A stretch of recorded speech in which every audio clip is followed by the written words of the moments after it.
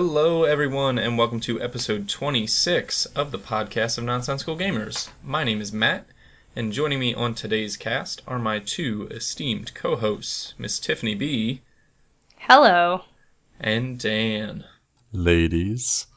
There he is.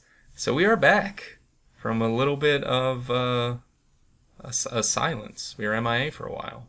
I think it's called a hiatus. Well, for you guys, it's called a vacation. Yes, it was a vacation.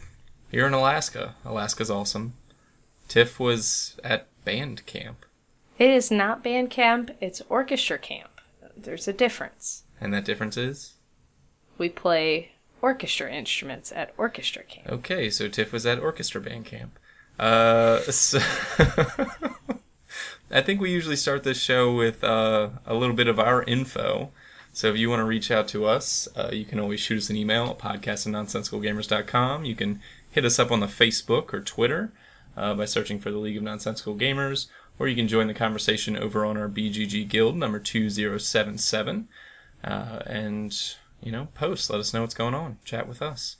But we're going to go ahead and get into today's show, episode 26. We have some cool things lined up. We have another new mini segment about kids' games that adults love. And then we have an interview with Brandon Parsons from Blue Orange Games, chatting a little bit about kids' games, family games, and kind of Blue Orange as a whole, as well as a little bit about Gen Con, just for fun. But before we get into any of that, let's talk about what we've been playing lately. We've had plenty of weeks to play some games. Tiff, tell me you got in something. Well, while I was at orchestra camp, some of the directors like to get together because we have kids staying overnight. So once we put them to bed, we get some games out. And they're usually social games, which is kind of weird for me. But it's the only instance where I feel truly comfortable playing a social game. So we got Spyfall out. And we actually ended up playing it. Yeah, I know. Every night. We played it every night. And I feel better about that game now. I'm going to skip over the obvious injury that I feel that you weren't able to play with us, and that there's others out there that you would rather play a social game with. So we're going to move past that. What are your thoughts on Spyfall? Well, I mean, when I tried to play it at Origins, my problem was I was so super self-conscious about the people that I was playing with. And they had been playing the game for a little while. They had already had some experience. They already had questions that they knew to ask that would give them information. And with new players, the whole group that I played with had never heard of the game before. And I introduced it. I taught it, weirdly enough. And so we were all just terrible at coming up with questions, and even worse at coming up with answers. So it didn't feel, and when everybody was taking a Steve-esque amount of time to come up with things, sorry, Steve, it wasn't a big deal. Whereas I felt like at Origins, when I knew that that was going to happen for me, that everybody would be giving me a hard time about it. So it made it a whole lot easier when I could see that everybody was struggling in the same way that I was. And there were definite ones that we were more able to come up with questions for. When we did the school one, it took about 10 seconds for every teacher in the circle to figure out, what the deal was. But yeah, it went a lot better with less experienced players. And I think that might be kind of a flaw of the game, where if you have some experienced players and one person who's just learning it for the first time, it's definitely going to be tougher for someone in that position. So all in all, I like it better. It's still not my, it's not going to be a go-to game, but in that instance where, it's late at night and you've been looking after 215 kids at a college campus all day, it kind of fit the bill, and we had a lot of fun with it. A lot of memories came from it, so you're ready for Gen Con? No, I still don't know. I mean, with the right people, probably, but just I am intimidated by people I know are good at social games, and a lot of the gamers that I tend to play with at cons fit into that category. So I don't know. I will maybe try it again. I don't want to get myself into anything that I shouldn't. So I don't know. Hey Tiff, I suck at social games. You kind of do, Dan, but I do. I mean, I don't know. I still think you did okay. Like when I watched you play Spyfall, you didn't suck at it too bad, except for that one answer about the sun. But I had it made sense. what I wanted to say. It made sense after I explained it, but in the moment, yeah, I sounded like a complete idiot, which is cool. I don't mind Yeah, that. and maybe that's just the thing. Like you're okay with sounding like an idiot. With sounding like Yeah. an idiot? Yeah, I'm okay with it completely. If our listeners have learned anything from this show, it's that Dan's okay sounding like an idiot. I hate being wrong. I don't always. And the fun of that game comes from I being didn't say wrong. I was wrong. It's true. I'm very proud of you, Tiff. You did it. Yeah, I You're a did it. little social butterfly.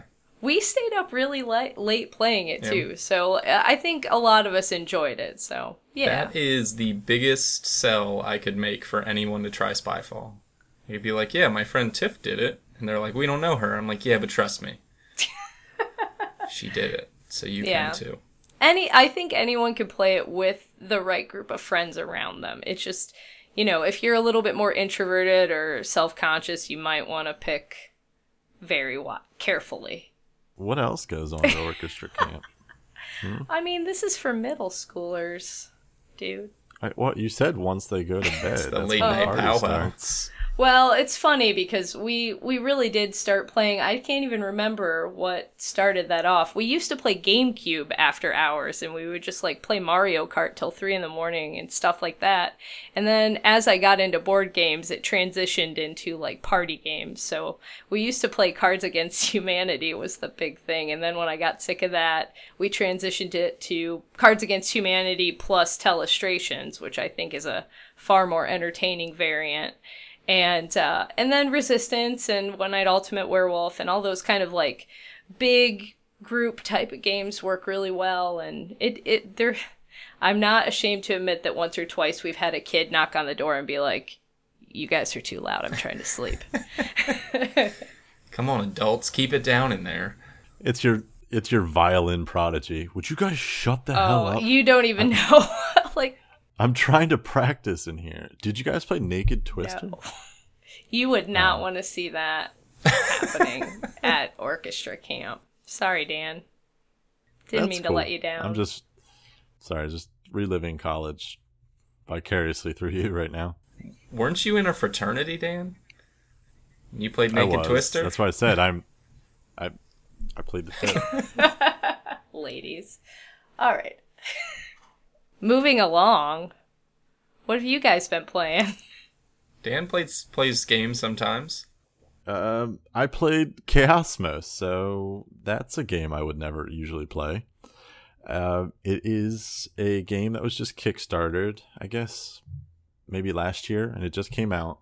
It's from Mirrorbox Games, and this is a 2 to 4 player game of, I don't even know how to describe it. It's kind of like a bluffing, hide and seek kind of, Keep away. I don't know, Matt can jump in, keep away kind of game. Basically, the object is there's a card in the deck of cards that you're playing with called the O Void. And it looks, I'm not even going to get into what it looks like because I know we have. It looks like something you might family see during listeners. Naked Twister.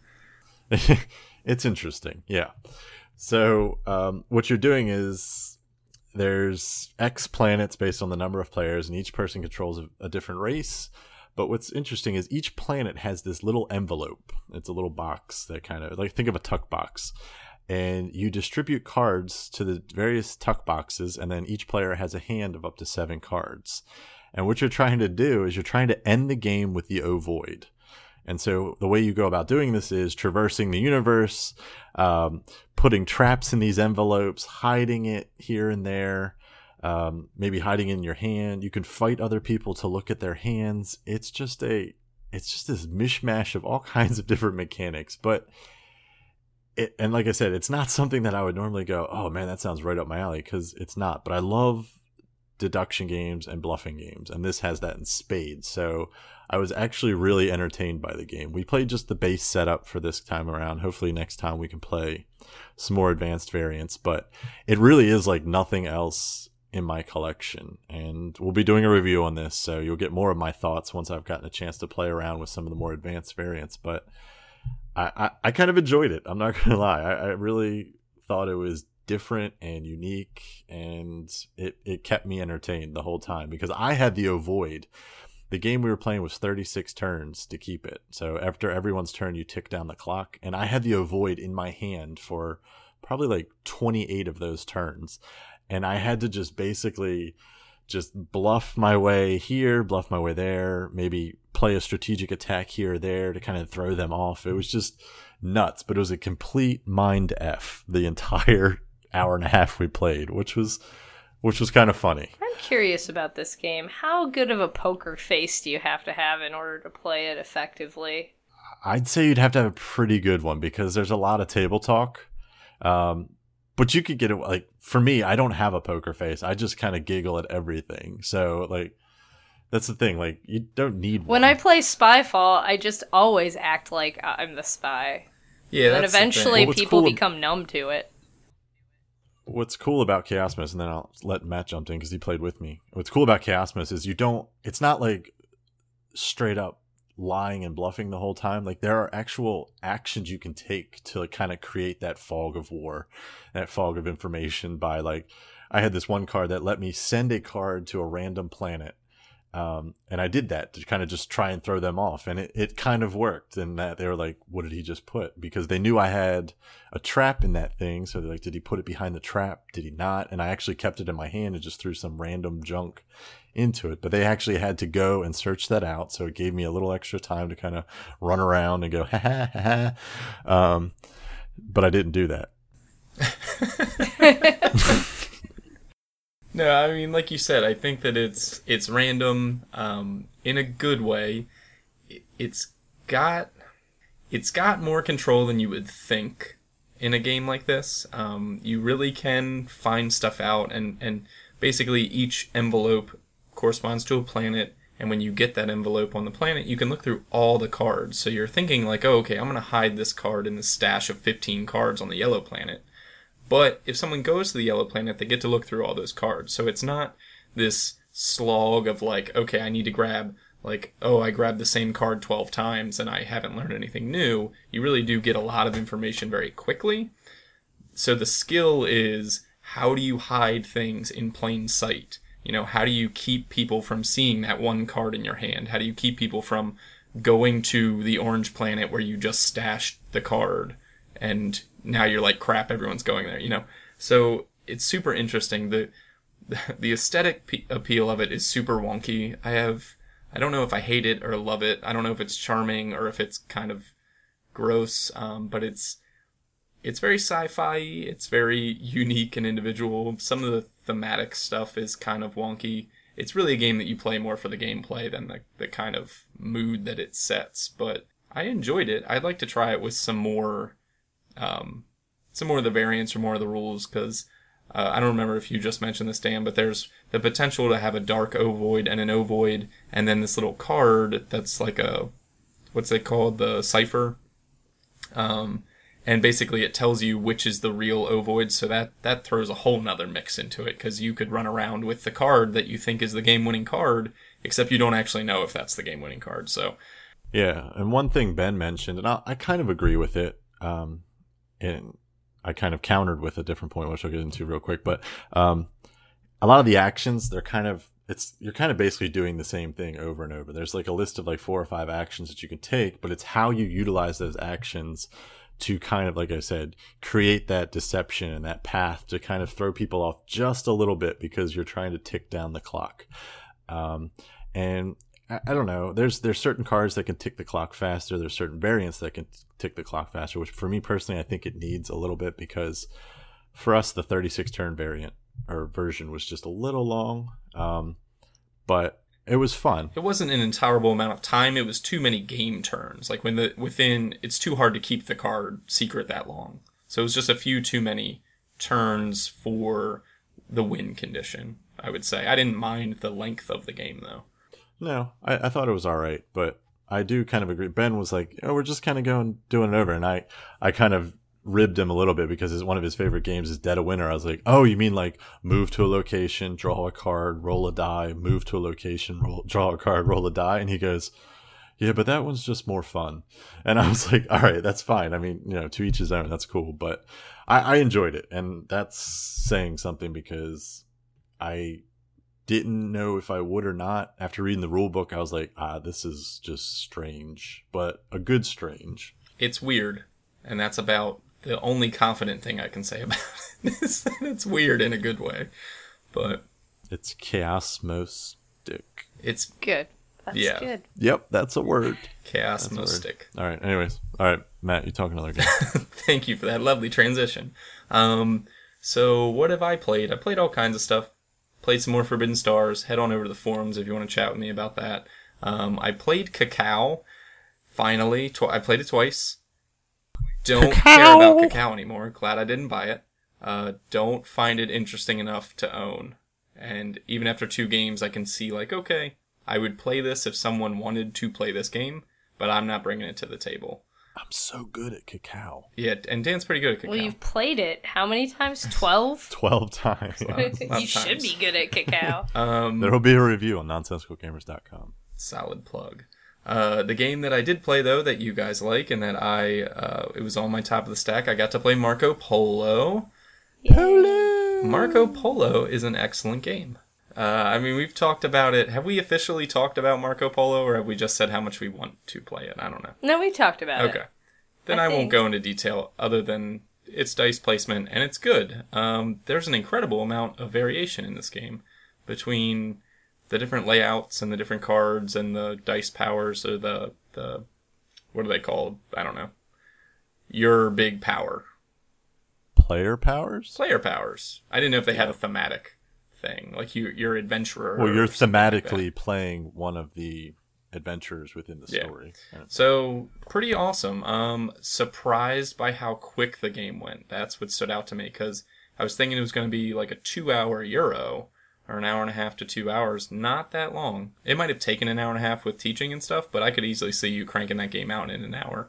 And super interesting. Very tough on the player. You got to be super efficient to play that game, and to score, to win the game. You've got to really have your engine in motion and have a game plan of what you want to do, which I appreciate. Dan? Just pointing out that I'm super efficient. No, I'm kidding. Well, see, the weird thing is that we just played a bunch of games, me, you, and Ben, and I mean, I consider you and Ben very good game opponents. Actually, all the people I play with are pretty good opponents, but you two in general, like, it's tough to stand out against you guys. And all the games that we played, which I don't know if we're going to talk about Penny Press as well, but all the games we played ended like within 2 points of each other. All of our games were super tight. So I appreciated the balance in the game, I guess. For 3 competent players, we all were able to do pretty well, but it came down to those little tiny decisions in efficiency to kind of make Marco Polo a win or a loss. So I really like it. I'm glad that you own it. It's one of those ones that's tempting to buy, but I don't think I need to have it as well. But it's good. It's real good. Go play it. So, yeah. So that's a little bit about what we've been playing. There were a lot more games in there, but we'll get into those in another episode. And, if you want to chat with us about some of the things you've been playing, go to the boards, go to the Twitters, go to the Facebook. But for now, we're going to take a break. And when we come back, we're going to chat about some kids and family games that are great for adults and more serious gamers.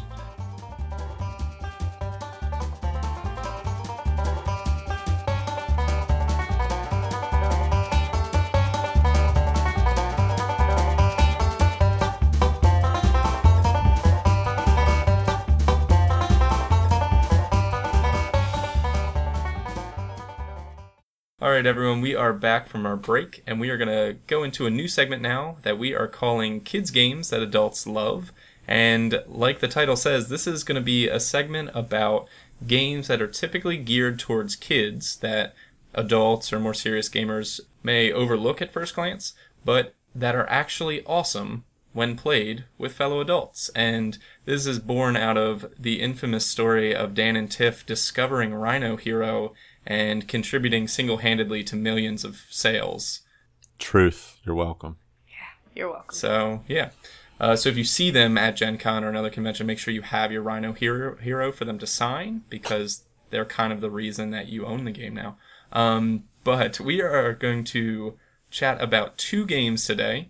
specifically from Blue Orange Publishing, in honor of our interview with Brandon Parsons in a few minutes, that we really think go over well with adult audiences, even though they're typically geared for kids. So we are going to start with Dan, who is going to chat about Questing for Doodles.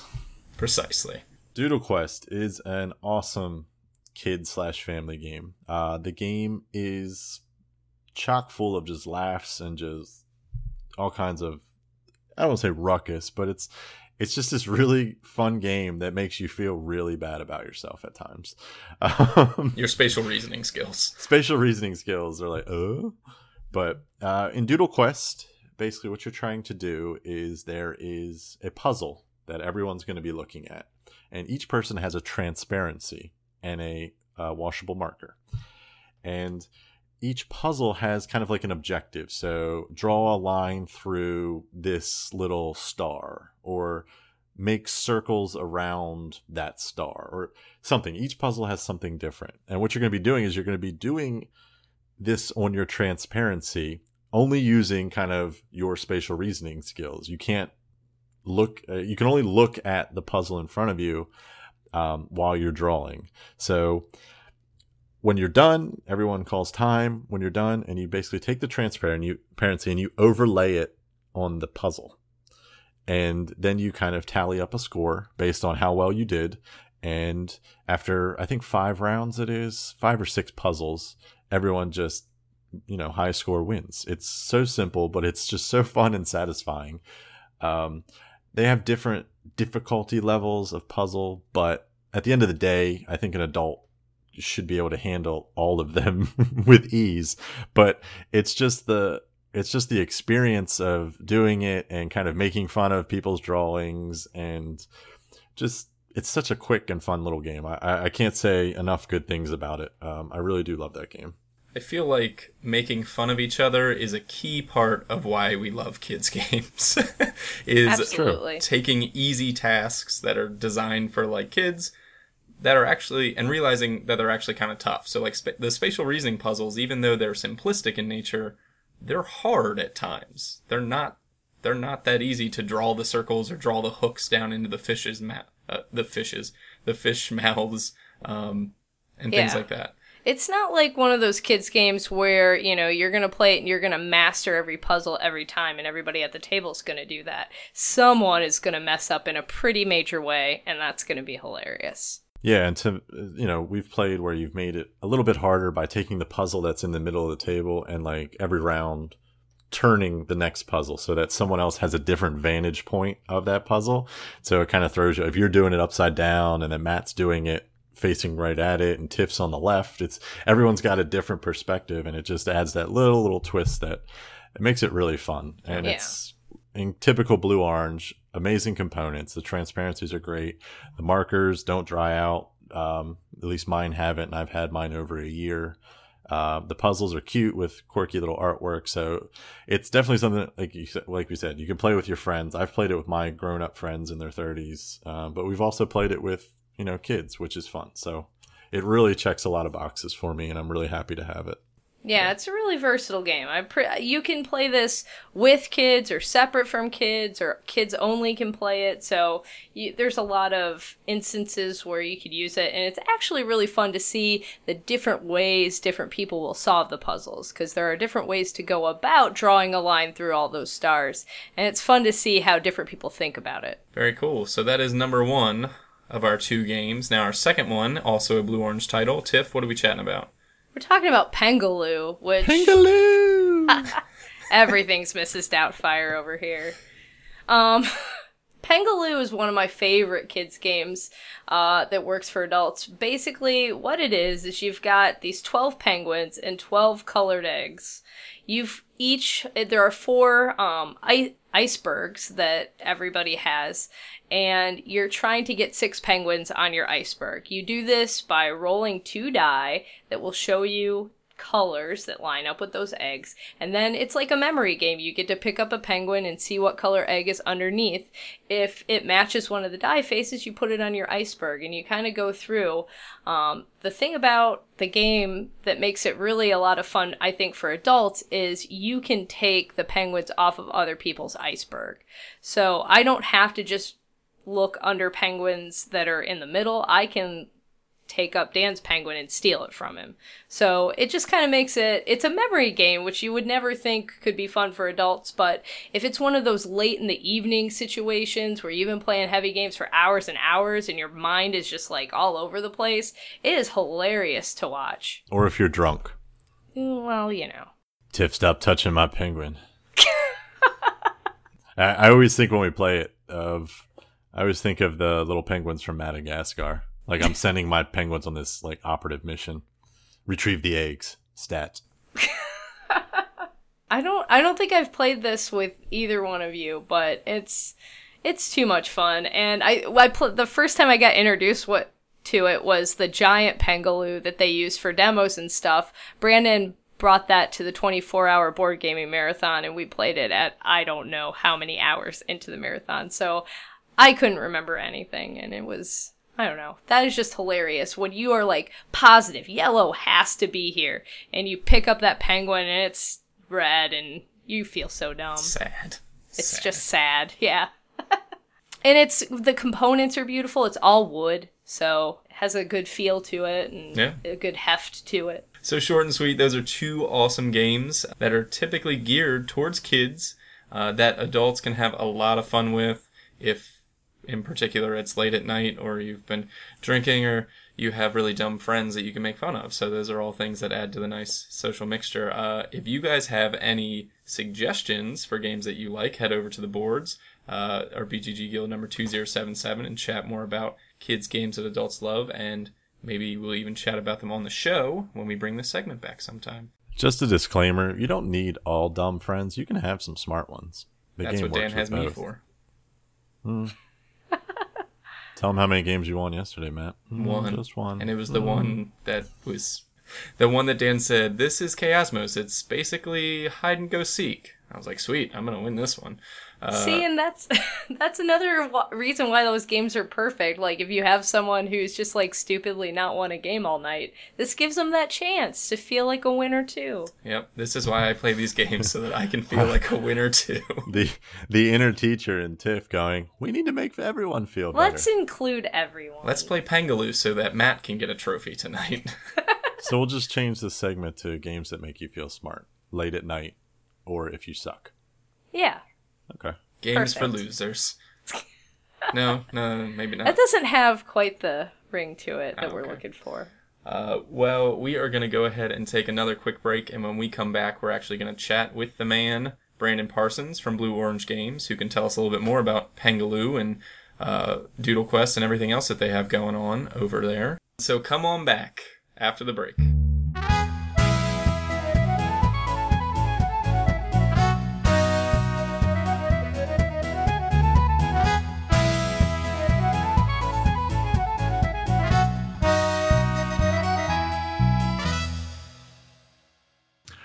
All right, everyone. We are joined today with our special guest for this episode, Mr. Brandon Parsons from Blue Orange Games. How you doing, Brandon?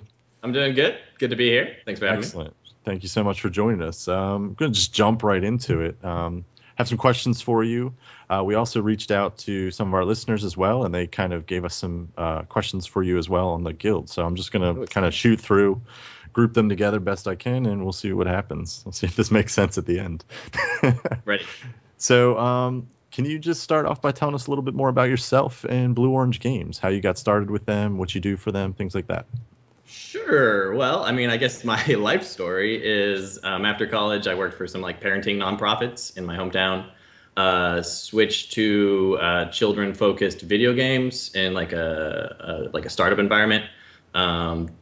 Went through 2 of those, decided I liked games, but wanted something more personal, real world. So I got a job in a toy store.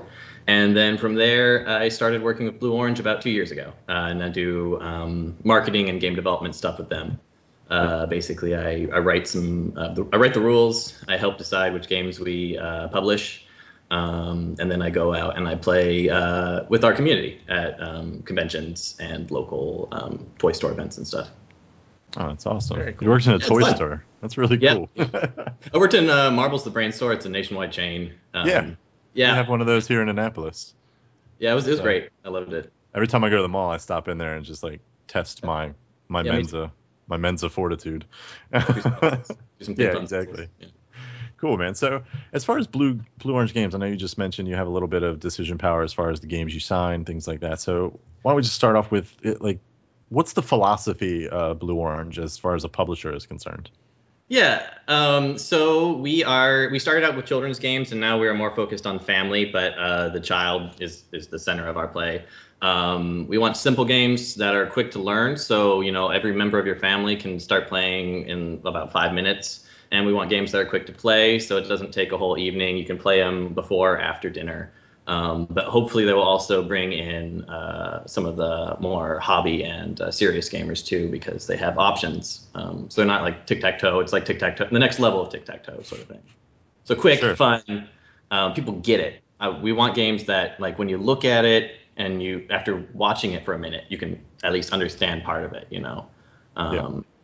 Filler games, appetizer games. And then more recently, more into the hobby market, and we are releasing our first big box family strategy game at Gen Con this year. So we're going a little bit older, but still keeping in mind players of all ages.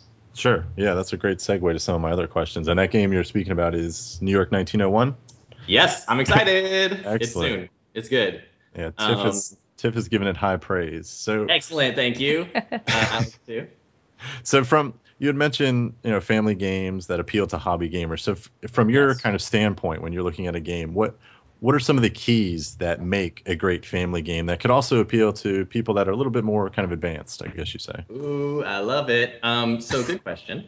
Well, I think one of the things, like I mentioned before, is that you need to understand how to play quickly. So there's not too many things you need to keep track of. The basic concept, like I build something on my turn, it scores points, next player's turn. But then you also need different ways to be able to win, so have people to understand right away, but still feel like if they play it again, they can do something different and have a different experience, is what I would say. Okay. Well, that's a good answer to me. And I know, again, we'll just segue here. I know a lot of us, Matt, Tiff, myself, we love your games. We play a lot of them. And they're also some of the best produced games that you can find on the market. Is that something you guys really strive for as kind of like your signature in a way? Getting like really nice quality components and just really pretty to look at games on the table. Yeah, so that's really Terry. Terry Danoal is one of our founders. He's the guy that invented Goblet. We released 15 years ago now. And he heads up, he decides most of the creative decisions at the company, and components are him. He's just got an eye for it. It's actually one of my favorite things about working for this company is his skill at figuring out components. I think part of it is he used to have, I think it's still around, I forget. One of his other ventures he started was a door hardware company. So just like accents for doors and stuff, like great knobs. So he just has like physical materials down in a way. So like you present a game to him and he lets you know what they should be made out of, like right away. Like one of our games, Wakanda, which I believe you're familiar with. Mm-hmm. Originally, Wakanda was a tile laying game, and then Terry saw it and he was like, no, it's a game about totem poles. We're making totems, and then it just became so much better without him even thinking about it. I mean, I don't want to sound like too much of a fanboy, but components is just something he does. That's great. That's cool. I mean, that's kind of a cool thing. Yeah. I used to do doorknobs, and now I do board games. Like that's pretty damn cool. Yeah. So it's one of the last things we do is like the actual components, but it is something that Terry remains very hands-on with all the games, is deciding that. So like New York 1901 went through a whole bunch of different iterations, and on that one we had other help. It wasn't just Terry deciding stuff, but we changed the colors, we changed the component materials, the thickness of the cardstock, and it just, it's something we think about. Cool. All right. I'll leave it at that. Yeah, no, I want to get into 1901 in a minute, but I'm curious, as far as like a lot of the games that, I own and I've seen you guys have, a lot of them seem to be sourced from European designers. Yep. Is this part of the philosophy of Blue Orange Games? Is it more in line with you look outside of the United States and then you license back within, or how do you guys operate with kind of searching out new games? Yeah, great question. So Blue Orange, there are actually three companies in the world called Blue Orange. We are Blue Orange USA. We're the original that started in 2000. We also have Blue Orange Europe, which is a separate company, but they share a lot of our catalog, and they are a European and international beyond North America distribution. So South America and some Asia too. And then we also have Blue Orange Editions. And that is basically it's Terry and a few people working with Terry who do our game development. So I am on the marketing team and I talk to them, but the actual game development itself actually all goes through France. So it's more of the nature, I think, of our company than the philosophy. I see ideas from American inventors a lot, and we've made some of them. But the fact that our actual game development team is in France, just sort of, it's easier to meet with them, and that's a big part of getting your game published is playing your game with the people who are going to make it. So I think I can say this confidently that every single game that was published by an American inventor, by our company, was presented at New York Toy Fair in February.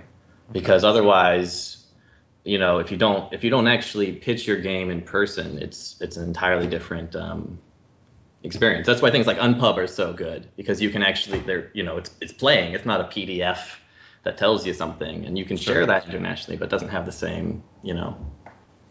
It doesn't have the same presence. It's yeah.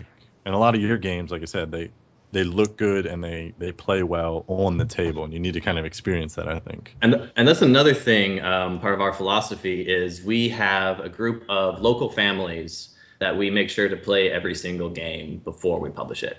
It's a group of several hundred now. They don't always show up. We have like 20 or 30 on a night, but we always, before we put it to the market, we need to make sure that kids and families actually can play it, understand it, enjoy it. Sure. So for all of our wannabe designers out there, what you need to do is you need to accost a family and bring them to a game night.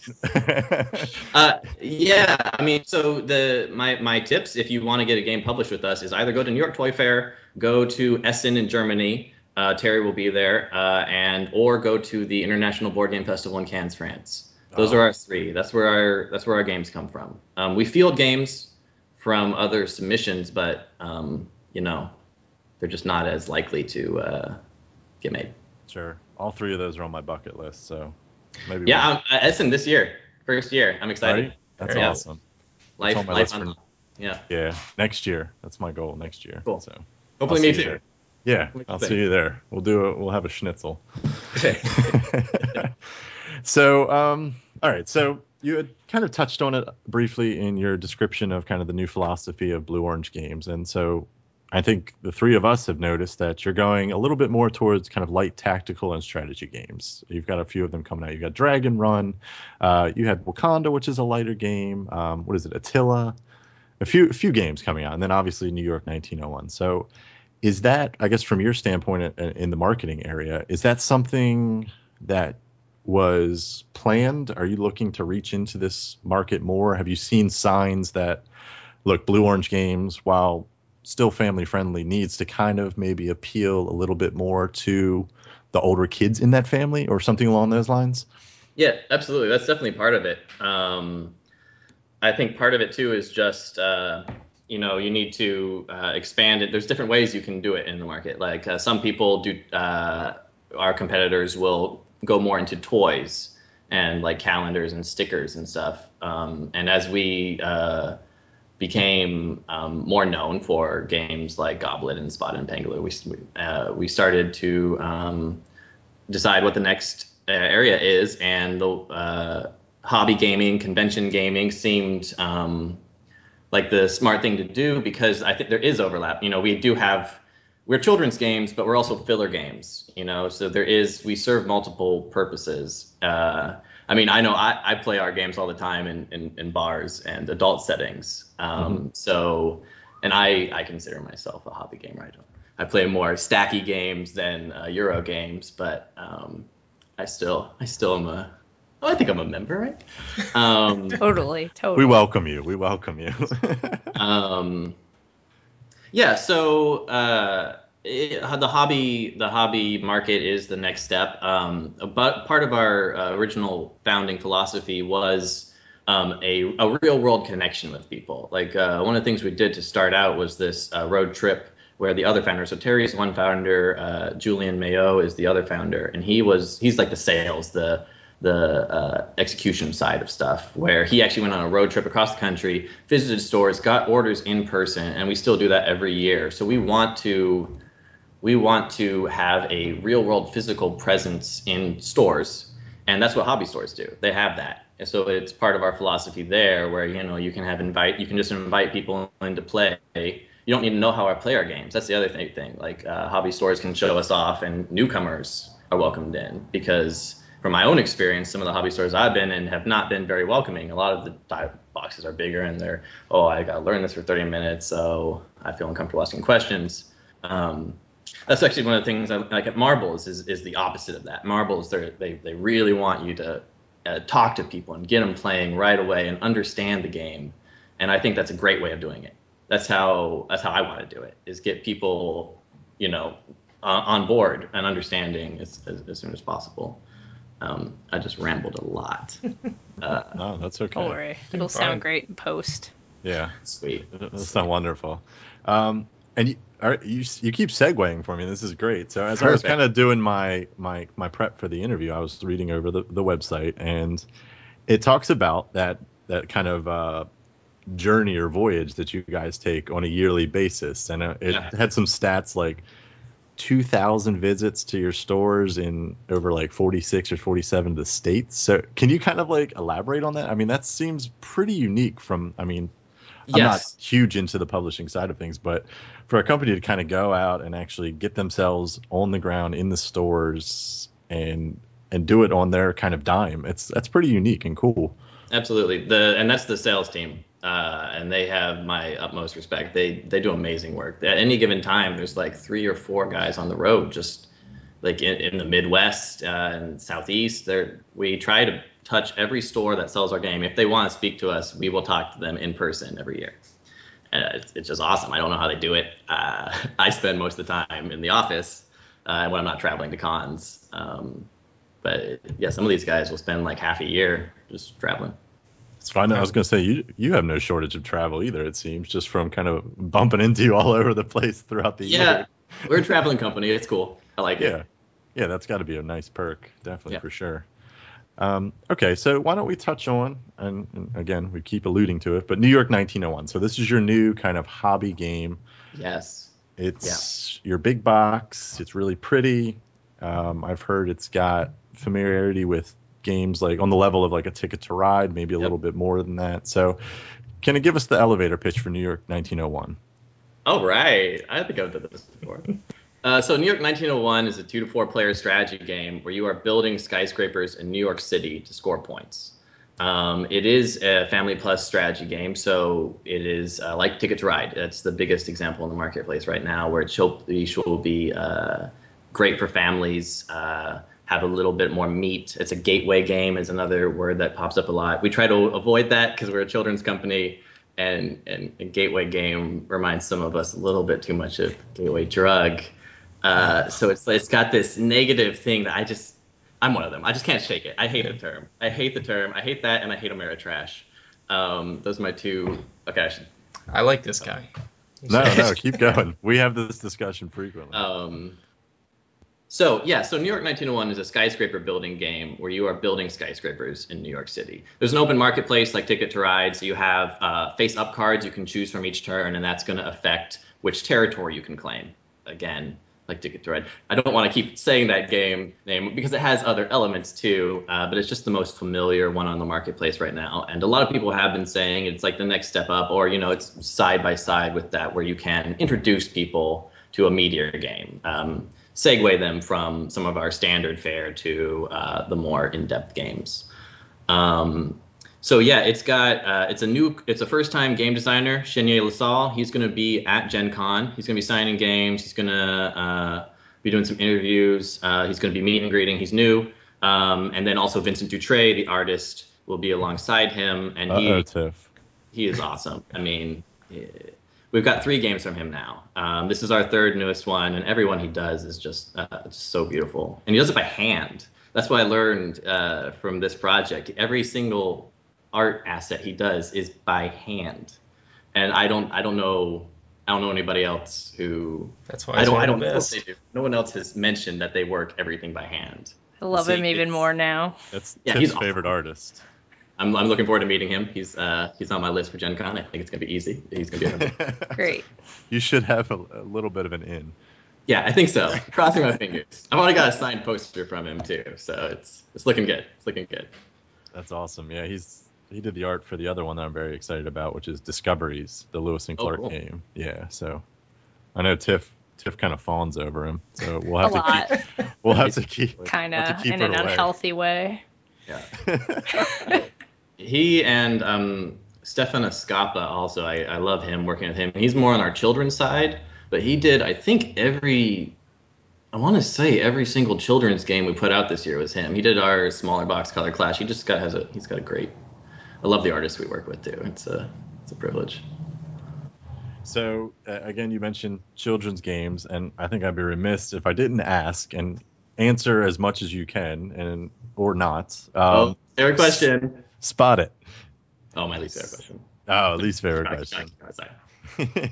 So, I'm just curious. It was recently announced that Spot It was sold to Asmodee, the rights at least. And Sure. I know this has kind of been a little tug of war in the making, but from a public perspective, I think this was kind of, and one of our listeners mentioned this was one of your most recognizable games, I think, Sure. was Spot It and all its various iterations with Disney, etc. So can you kind of give us an idea of the decisioning behind letting such a hot commodity go? Was it just a business thing, or you really are just kind of fully shifting into this kind of more light tactical gaming? I'm not sure. So anything you can offer, I mean, it would be great. Sure. I will start out by saying it is above my pay grade, so I don't know the That's fair. details. That's fair. What I do know is no, we are not shifting. What we want to focus on is specialty stores across the country. This is toy stores and hobby stores. This is really where we think our strength is creating games, playing games with people, getting new games on the market. So with Spot It, it was great. I love Spot It. We're going to continue to support Spot It. But it became a different type of game than the rest of our catalog. It became more mass market. It became more mainstream. And the publisher that bought it, Asmodee, is huge. They're one of I think they're the 3rd largest publisher. So like once it reached that level, I know that part of this decision was that we felt that we could use our time better by serving smaller games to get the next Spot It. We want to make the next Spot It now. We want to build up a new game. So no, we're not switching. We're looking to the future. That's fair. Yeah, that's that's a fair answer. I didn't think it was something you could probably go into too much depth, but it is an interesting business decision that I wonder about. Yeah. The whole publishing side is not my strength. I am the play side. I don't have any influence in like the actual contracts of stuff. I just play stuff, say if I think it's fun, and then I play it with more people. And yeah. That so I think seems like fun. the good side. Yeah, I get the good side. And yeah, I know more updates will come. Nothing's changing until the start of the next year. And I know there will be an official like announcement of ownership and whatever business. I'm pretty sure Asmodee is going to buy China at some point. They're just gonna. okay, aren't they? Yeah. But they're a great company. Yeah, no, I had nothing bad to say about them. It's just one of those things. It's just like, they're doing what again? Okay. Yeah. We'll take that to be. We'll just leave it at that. I don't want to hog the spotlight. Do you guys have any questions? Do you want to just keep rolling? No, I don't have anything specific. I was just, listening to you talk. Brandon, you're a great interview, first off. This is awesome. I'm learning a lot about Blue Orange Games.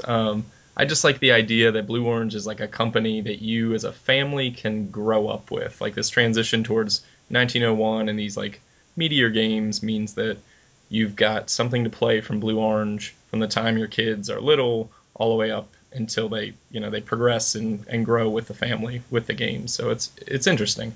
Because I know we play all kinds of games. I've got Blue Orange games on my shelf, but they don't always hit home because I don't have kids, So it's like when I'm playing high strategy games and then we take a break and play a Blue Orange, that works. But we're not going to be breaking out Wakanda for like 10 sessions in a row. But I like the idea of keeping it on my shelf because when I have a family, which hopefully will start at some point, it'll be a go-to game at that point, and it'll be something that I can keep on the shelf for that reason. So that was just my commentary as I'm listening to you guys talk. Yeah, excellent. I mean, that's exactly what we're trying to do. So great. Glad to hear that. Yeah. I always love hearing positive enforcement. That was really touching, Matt. Thank you. Yeah, it felt like a little bit too much of a like moment. It's a tear in my eye. I was like, now. I need to hurry this up and get out of it. I'm getting emotional over here. I can't continue. This is too much. Okay, anyways, so now that we're all kind of getting that out, that was like watching like fried green tomatoes. I was thinking Sisterhood of the Traveling Pants. No, those girls had one pair of pants. That's just weird. Which one of you is Jessica Tandy? I don't even know what that means. Yeah. Have you ever seen fried green tomatoes? You've taken our joke too far. I have. But That's what I do. Yeah. See, Brandon, we rambled too. Don't worry. Great. All right. So again, don't want to keep it too long. We appreciate your comment. So why don't we just kind of close things out with some of kind of Blue Orange's new offerings. Gen Con obviously is coming up. You've got New York 1901, which is awesome. I can't wait to try it. Tiff keeps hogging the copy. But hopefully I'll get it for the kids. That's fine. Brandon, will you demo it with me when I come to Gen Con? Absolutely. There we go. Done. I want to play it too. Won't be there. I could just bring it with me. I do want to put in there that we will be demoing it all convention long in the event hall, I think is what it's called. Okay. This is a new thing for us. We're going to be in the exhibitor hall and I call it the play zone, but I know that's not what they call it. The zone with all the tables and people playing and not selling games. There'll be New York until people go to sleep. Cool. Learn how to play, and then twice a day there will be tournaments where you win a copy if you. Oh, cool. And right now they're pretty small. You have a good chance. I'm gonna look at that right now. So is there anything else new or newer that is, I think, Dragon Run, was that one that's more recently? Yep, Dragon Run is one of the ones I'm most excited about. It's another Bruno Cathala, Vincent Dutray. That's the second game from that illustrator. It came out last year at Essen, so it's it's not new, but it's new to the States. So this is the English version. The original is French, and this is a push your luck card game. It's actually very similar to Yellow's Welcome to the Dungeon. The exact same spirit. I've been playing them a lot because I want to get an opinion about. I want to be able to discuss the differences, at Gen Con when I'm sure the questions come up. I think what I would say is, as with most of our games, Dragon Run is the lighter version of Welcome to Dungeon, which I think you guys played that, right? I think. Yeah. Oh, yeah. I love that game. It's one of my favorites from this year. And Dragon Run is a similar but more just a lighter, I guess. I don't know. The problem I have when I teach Welcome to the Dungeon is the underlying concept of it. I haven't come up with a phrase for. What are you doing? You are bidding on whether or not someone dies. Is that the objective? Kinda, yeah. Because we can take. Apparently, control we of this haven't come up concept. with that either. Are we gods that are looking down on mortals and like casting our votes, or are we the adventurers themselves? That is a great question. Because I play with a lot of people who are light or non-gamers. Yeah. That's my main audience. So when I bring these games out, I need one sentence. Boom. Yeah. Hey, we're playing a game about stacking cards. Don't let the rhino fall. Or hey, we're playing a matching card game. There's one match between two cards. So people can. That's my pitch voice too. It's good. You haven't heard it before. So I don't know what it is in that.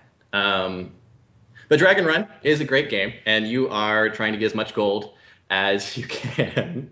Good transition. As much gold as you can without being burned alive by the dragon. And it's the same thing, push your luck, fantasy-themed card game. But look at how easily you can explain it. Oh, it's so good! Thank you. Yeah, so it's the next one from the same guys that did Longhorn, which is my favorite from last year. I love that game. Yeah. And it was an excuse to Bruno Cathala, so that is another life uncheck. Jealous. Hey, oh man, we've talked. Oh my. But the other ones too, we got some. The other thing I'm excited about we're calling the Europe collection from our Blue Orange Europe and some of their friends in publishing over there. And the other friend is BlackRock Editions, and they're great. I met them a couple years ago. They have a very similar philosophy to us, where small box, quick to understand, quick to play, but replay value. And a lot of them also have additional ways to play, which is another thing I forgot to mention, but we love that. Variations, so that you can play the same game or the same components a different way. Brave Rats. So, yeah, Brave Rats. Has about 12 variants. Well, yeah, and we also are now distributing in limited quantities the Japanese art version. We've been selling it at conventions, but we're also opening it up to hobby stores this year. And that one has 26 ways of playing. Wow. Seiji Kanai likes to make games. Our local store, Dan and I's, is like a huge Blue Orange supporter, and they have that alternate art version. I didn't know it had so many other ways to play, though. Mm-hmm. Now I have to consider this. They're interesting. Yeah. And it's also got a quick little note from Kanai that basically says, I do not encourage you to use this game as a gambling device. You could gamble. But yeah, that suggests that you might be able to. But BlackRock, we are going to be releasing several of their games in the future. The first one we did was Armadora, which I had limited quantities at Gen Con last year, but now we have a full distribution this year. Prohees, which we we sold a little bit of at Origins. And then next year is The Boss. And that's the one that personally I'm the most excited about. It's been out for, I think, 5 years now in Europe, but it has not, other than being shipped in, has not been distributed here. Mm-hmm. And I think it's great. It's a bluffing deduction game, and it's inspired by American history. All the art is based on popular mobsters from popular culture. Not popular mobsters from popular culture. And it is also obviously a little bit more adult than some of our children's fare of like penguins that stack on top of each other, or elephants that stack on top of each other. I should know my own games. Elephants that stack on top of each other, and penguins that cover eggs. So now we have, like, Longhorn was the first one, and we weren't sure about that actually, because it is much more adult themed with guns and desperados. But the response was fine, especially since we're not pushing them to our toy stores as much. That is a hobby store focused item. So The Boss next year, I think that we're either doing Origins or Gen Con, and that's I'm really stoked. That's probably the game that we enjoy playing the most in the company. Prohees is up there too, and then Wink is the other one, and Wink is new this year too. Mm-hmm. Wink is Wink is so awkward. Tiff's favorite game. Oh yeah. Man, it's a game about making eye contact with other people. It's hard for me. Yeah, it's a perfect fit for the hobby world. I watched a family play that, and it was wild. I just stared. They didn't know I was watching, but I was watching them play. Yeah, it can be really good. It's definitely awkward. It's a lot of nervous laughter, But I think I'm confident I enjoy playing it. And that's one of the ones I do bring out to bars. If you get a group, depending on the bar, but if you get a table, it's a great awkward drinking game. Yeah, solid. That's a new genre that was just created. Yes. Awkward drinking Awkward games. drinking games. Yeah. All right, so my last one, as far as your new releases, and you said you like to compare games, so I'm curious. I do. From my standpoint, what is the difference between Sushi Draft and Sushi Go? How have you learned to kind of pitch this one? This is the comment that's gotten the most thumbs up on my Board Game Geek profile because I so skillfully answered it. Yes. So basically, the idea is Sushi Draft is a more streamlined drafting game.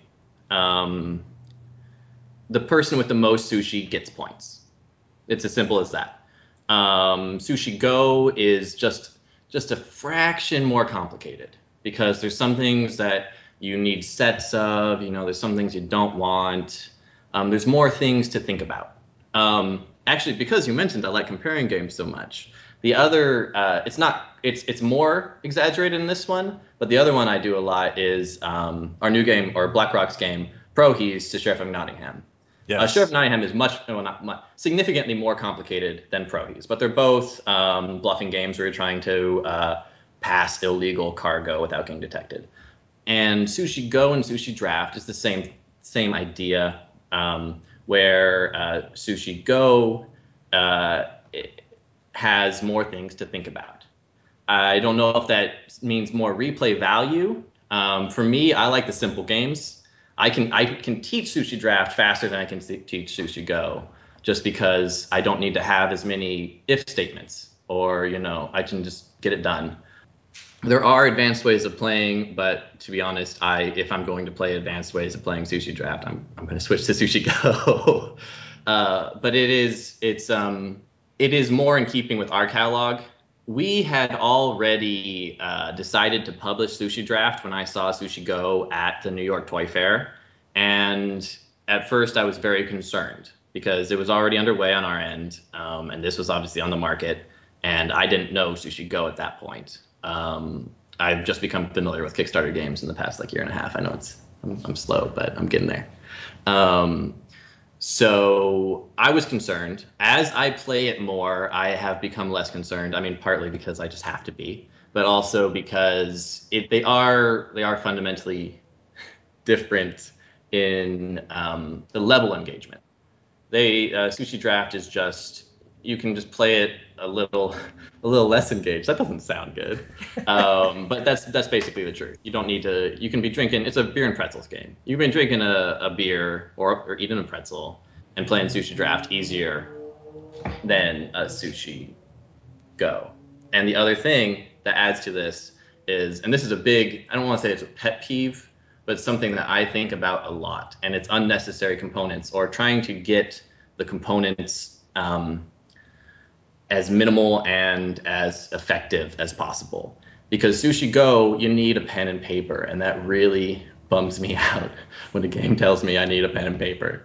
Unless that's the whole point of the game, like Telephone Pictionary or something. But if I need to keep track of score, Magic's like that. I love Magic, but it bums me out, and it's part of the reason I don't play Magic as often as I should, because I need more. And Sushi Draft has the scoring chips, and you keep track based on the chips in front of you, and that's just one of those board game designs that makes it easier. Yeah, it's a subtle touch, but it makes a difference. Yeah. Cool. Yeah, different strokes for different folks. I think it has its market. Oh, it definitely does. I can say the board game club kids get really confused with Sushi Go and the scoring and how that works. So if Sushi Draft takes some of that complication away, that might be one I look at. Yep.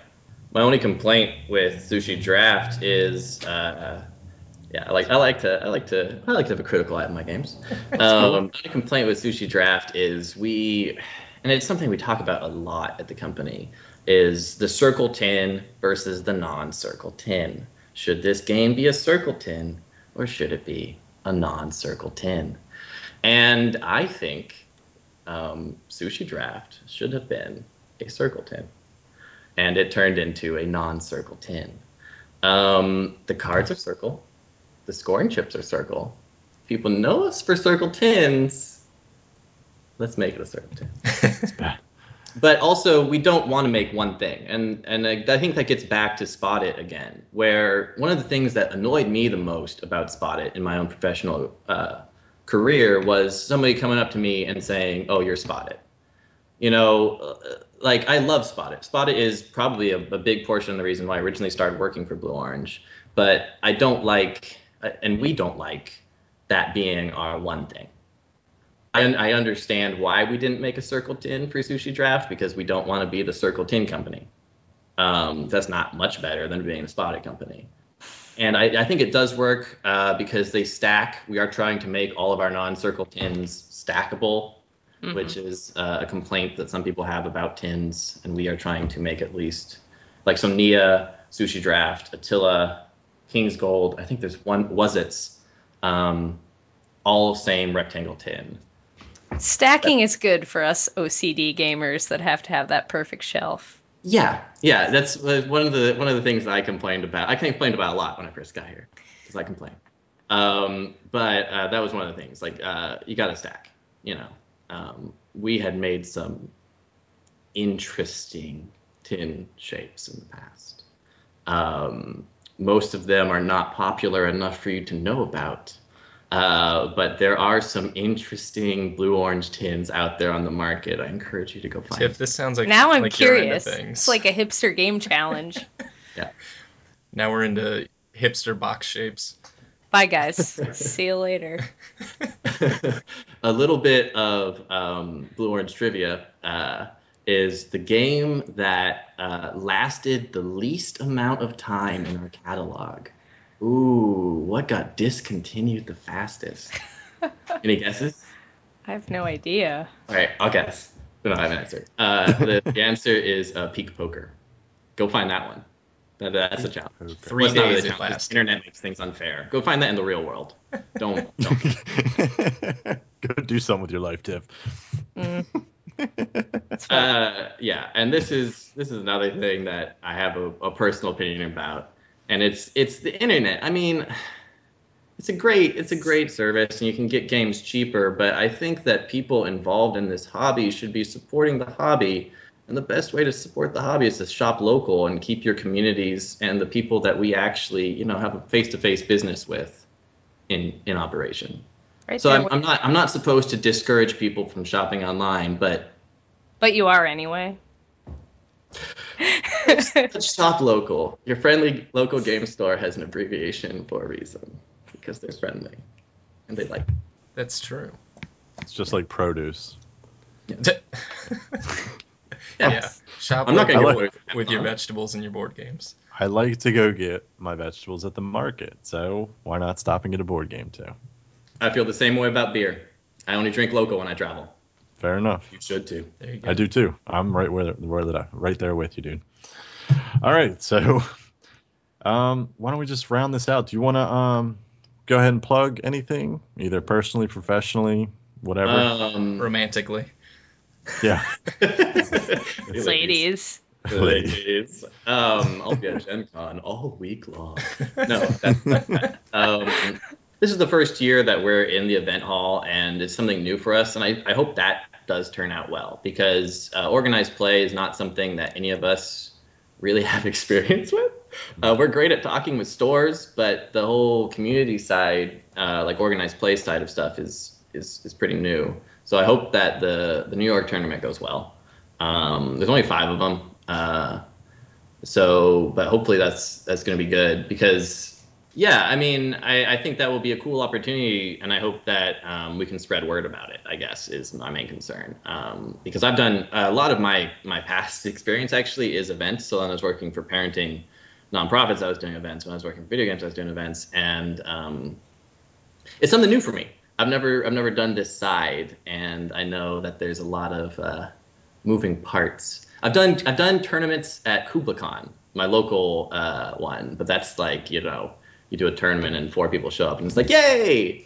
And this one is, Gen Con's I think bigger than that, right? That's what I've heard. A little bit. Slightly a little bigger. bit more than 4 to be a success at Gen Con. But also, I mean, I'm looking forward to a lot of stuff. Oh, one of the things I think that you guys first alerted me to is the giant rhino hero.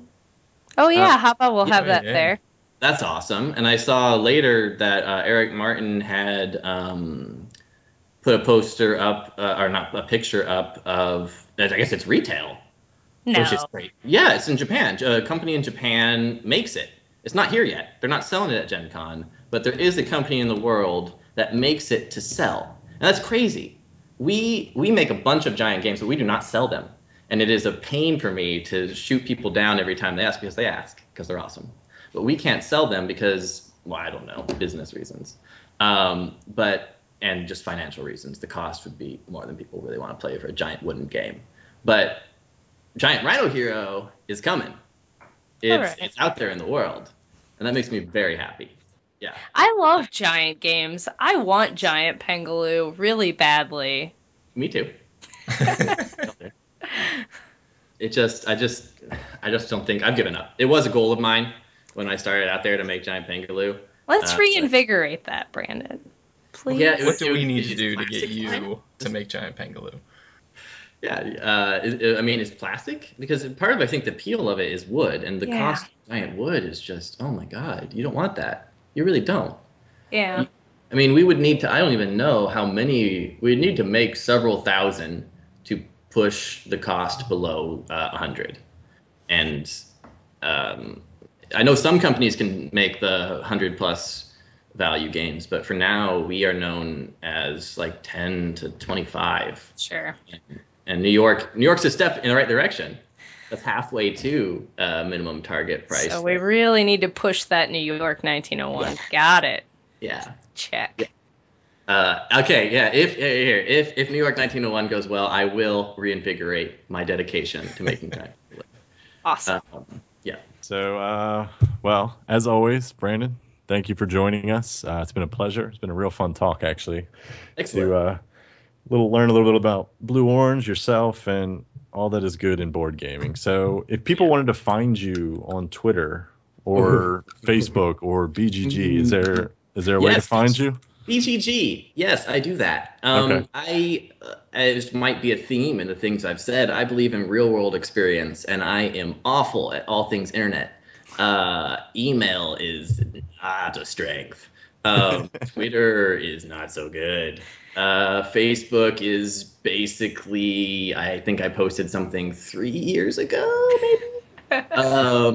So the best way of finding me is in the real world at conventions, because I try to go to as many as I can. I'm going to try to go to more next year. The next year, the ones I'm trying to expand to are BGG Con and Dice Tower, and it's kind of a shame we're not there this year. But that's the best way. I am on Board Game Geek. I'm just as good at Board Game Geek as I am other internet communications, but I'm more interested in it. So I do it just a little bit more often. And my username, wow, I just stay logged in. I believe my username is Brand Daniel. That's right. I spell my name a weird hippie way because my mother believed in numerology, and my numbers align positively with my life. Straight face. So yeah, Brand Daniel. I'm on there. The main thing I want to talk about on there is like rules for games, ideas for how to variations. If you have variations, I would love to talk about them. One of the things I want to do is in the coming years is I want to start a volunteer community where we can have even more presence at events around the world. Like Yellow does that, and there's other companies that do a great job at that. I want to do that. Another underutilized thing that I want to improve in the future is our blog. We have a blog. We post on there a few times. It's mostly our store of the month. We do a store of the month that we appreciate how they are supporting our games. We think there's something to learn from them. But I also want to start putting on like fan made variations on there. I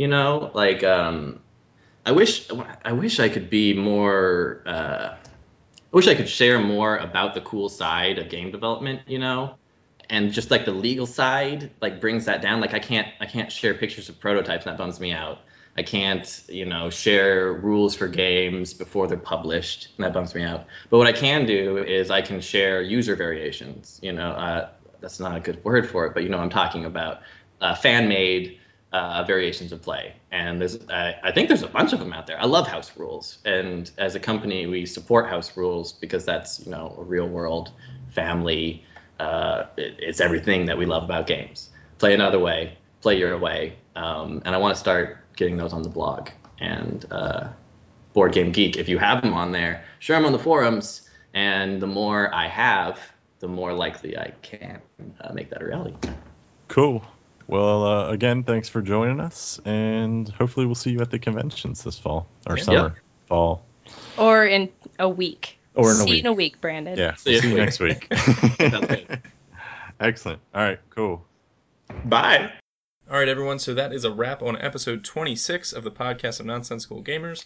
Thank you all for joining us. If you want to reach out to us, you can always hit us up on Facebook by searching for the League of Nonsensical Gamers.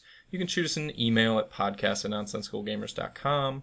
You can join us on our guild, number 2077 on BGG. Or if you want to talk to us directly, feel free to hit us up on Twitter. Tiff, if they want to find you, how do they do that? I am at Inept Gamer. And Dan? At League Nonsense for the League's account, which I run, and at Scandalous_Nad if you want to get a little personal. Ooh, a little personal. And you can find me at Cinnamon Buns, spelled phonetically. So for now... Like Naked Twister personal. No, I'm kidding. Left hand blue, Dan. Left hand blue. All right, everyone. Bye-bye. That's not blue. That's not blue. Toodles. Bye.